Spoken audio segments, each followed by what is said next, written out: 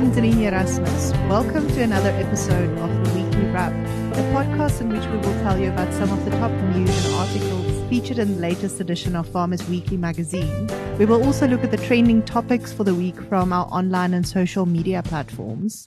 This is our last podcast of the year, and sure, what a year this has been. To go through some of the highlights of 2020 with me, I've got Sindira Chetty, our digital editor here, who will talk about some of the features and news from the 18 and 25 December double issue of Farmers Weekly. This issue will be on shelf from Friday the 11th of December until the 25th of December. Also joining us today is young journalist Byron Latham. Byron is an honours journalism student at the University of Stellenbosch who is spending 4 weeks with Farmers Weekly to gain some real-world experience in the field of agricultural journalism. And then later in the show, I will tell you about some of my top stories from the year. But first, let's hear from our student journalist. Welcome, Byron. Hi, thanks, Denene. First of all, how were your studies impacted this year due to the pandemic and the lockdown? Well, obviously, the shift online was quite a big change for all of us, but our June and July exams in particular were hard hit. We all had to go home and complete our examinations online, which was a new challenge for us. But thank goodness we had quite a small class at Stellenbosch University, and we were able to go back as soon as legislation allowed to having our classes in person, which really made a difference for us. We were really lucky, I think. We often hear, Byron, from the industry that young people are just not interested in a career in agriculture or in the sector at all for that matter. So as a young person, what is it that attracted you to the farming sector? Well, no matter your thoughts on politics, land, or the environment, you still need to eat. Farming, especially in South Africa, is the intersection of all of these things. With the latest expropriation bill looking to be gazetted, an environmental crisis on the way, or arguably even here, millions of South Africans still need to eat. I can see very few topics as important as agriculture to cover as a journalist. Originally, I wanted to write about agriculture because of its closeness to the environment. The two are neighbors, and I think both can help each other. But when looking into agriculture, you can't ignore the human issue either. Our country's political and cultural tensions often play out on the rural stage, as we have sadly seen this year. And then after 2 weeks with us, what have you learned not only about agriculture, but more importantly about working as a journalist and about the media in general? Well, particularly with my time at Farmers Weekly, I've really learned to see the people both behind the pen and the plough during my brief time here. Our farmers can be far removed from the public eye, but the stories of South Africa's women and men who toil for the rest of our sakes needs to be heard and appreciated. And then there are the journalists. You know, the American President Eisenhower once said, "Farming looks mighty easy when your plow is a pencil and you're 1,000 miles from a cornfield." But the people I've worked with here persevere to be able to understand the important stories I mentioned before and to share them too. They are not 1,000 miles away from the field. They know that while yes, there is something beautiful about working with the earth, farming is a very economic and extremely technical affair. That aspect, I think, is underappreciated by the public. Thanks, Byron, and good luck for the next couple of weeks that you will spend with us.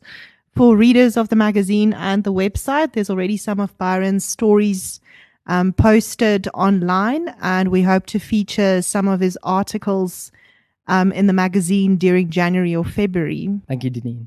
As I said earlier, I'm joined today by Sindira Chetty, our digital editor. Welcome, Sindira. Tell me a bit about some of the things that you will remember from this most extraordinary year. There was a lot of things that I've learned this year, and especially during lockdown as well. I would say the adjustment of working from home, even though I'm in digital, having to work with everybody via Zoom, via WhatsApp, via emails was quite an adjustment, I think, for everyone. But I've also realized that digital has played such an important role for us as Farmers Weekly magazine. And during the lockdown period, we've used our social media platforms and the website to convey so many messages to our readers during the times where we couldn't publish our magazine. And we've realized that how important digital really is. Yes, I couldn't agree more, Sindira. And now you've got some information there for us about your top picks from news and feature articles in the 18 and 25 December double issue. Yes, Denene. One story in particular is about how planting a new variety has paid off for a pumpkin producer. Francois Steyn of J.F. Steyn Boerdery near Komatipoort is always keen to try new varieties, provided there is a market. When he was approached to plant a pumpkin variety relatively unknown in South Africa, the Hokkaido, also called the red kurikwash, he took up the challenge and has found that this addition to his crop mix fits in well with his production cycles and has a good, albeit small, market. The Hokkaido is a variety of cucurbita family and belongs to the Hubbard squash group. Cultivation practices are similar to those of butternuts. According to Steyn, the Hokkaido isn't ideal for humid conditions as they have in this area, but by planting in water and tweaking cultivation practices, they have been successful. While the Hokkaido has seen remarkable success on European markets and is the fastest growing product in seed company Enza Zayden's range, the market in South Africa is still in its infancy. Steyn notes that introducing new varieties to South African consumers has always been challenging. Consumers are moving towards smaller types of pumpkin, and given the convenience of the edible peel, he believes this variety holds much promise. And also, as we bid farewell to 2020, we spoke to leaders in organized agriculture about the past year, and they all agree it has been particularly tough. However, they remain positive for the sector in 2021. Here are some of the messages. Dr. Theo de Jager, president of the World Farmers Organization, said that the past year will be remembered as a year of disasters, from severe droughts to lack of financing. But despite all the hardships, agriculture is the best performing economic sector of the year. And looking at the year ahead, the Food Systems Summit in September can be considered the D-Day in the battle for hearts and minds in global food systems. The summit will provide the arena in which the outcomes of competing ideas will ultimately direct budgets, development aid, trade benefits, and international financing. In the run-up to the summit, farmers of the world will need all the wisdom, science, and power of persuasion they can muster to ensure the sector remains sustainable and profitable.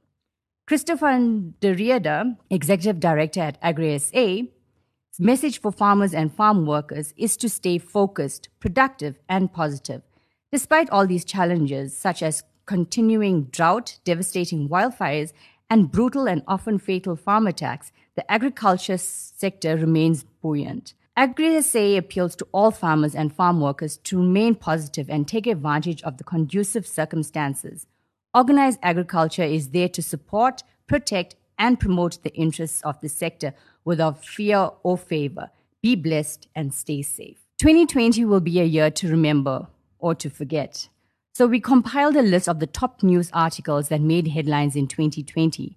I'm going to give you a quick overview. In February, the fall armyworm outbreaks were reported in 3 provinces, Mpumalanga, Gauteng, and northern KwaZulu-Natal in the 2019-2020 production season. Also in March, consumers started panic buying after the announcement of confirmed cases of COVID-19 in South Africa. For the first time since 1967, South Africa's annual Nampo Harvest Day had to be cancelled. And according to Yanni de Villiers, CEO of Grain SA, the travel restrictions due to COVID-19 pandemic had forced the organization to invest in other ways to continue with the event. And that's when Nampo Virtual took place in September. And that's my top stories from the 18th and 25th December issue. And over to you now, Denene. What stood out for you?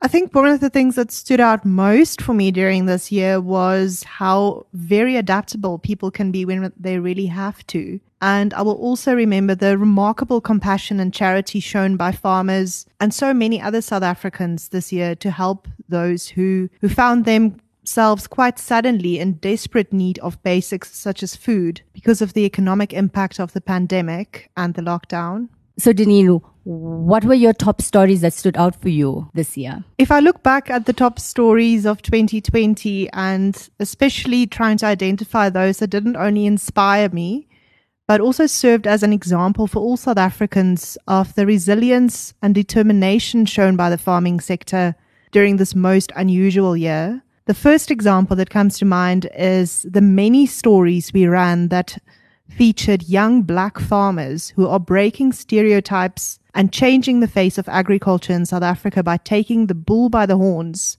and building their own successful farming businesses from the ground up. People like Soyama Mtungana and Atenkosi Denga, the founders of Leesware Meat, who produce cattle and have also started operating an auctions business based in Pedi in the Eastern Cape. These two young farmers host auctions that are more accessible to emerging and communal farmers. And Denga says that one of the purposes of their business is to demonstrate that Black South African youth can produce quality beef. He says, "We can't leave unchallenged the stigma that farming is only for the older generation." And he definitely believes that the country's next generation of millionaires will all be farmers. I also remember the story we ran on 26-year-old Emmanuel Gumede, who started a backyard broiler business in March 2019. He is now determined to be a large-scale broiler farmer by the time he turns 35. It was only in March last year that Gumede started producing chickens on a trial basis in his family's backyard. He bought a couple of 10-day-old New Hampshire chicks at a pet shop in Durban. Using whatever spare cash he could scrape together, he bought materials needed to build himself a simple broiler growing house, comprising of corrugated iron sheets, wooden poles, and planks. And now he rears about 700 day-old chicks at a time. Other stories that really made an impact were those which showed the incredible tenacity that farmers have. South African farmers are no strangers to uncertainty. Due to constant political pressure, a struggling economy, and the threats posed by droughts, floods, pests, and disease, few farmers have not had to endure periods of drastically reduced income at least a few times during their careers. And earlier this year, Farmers Weekly interviewed 4 farmers who are all in different stages of their farming careers to find out how they coped with uncertainty and remained motivated in hard times. These farmers agreed that to make it in this business, you must have a real passion for farming, the willingness to learn from mistakes, and the determination to keep going when things get tough. They also say that diversification is a proven tool to reduce risk. A farmer therefore needs to be flexible in his or her thinking and open to change. Before we end this podcast, I just want to tell you about 2 more of the features in the 18 and 25 December issue. For our livestock farmers, we've got an article about calf health with Dr. Schabort Froneman, who's the technical manager for ruminants at Zoetis. And he gives some pointers on how to implement a calf health strategy.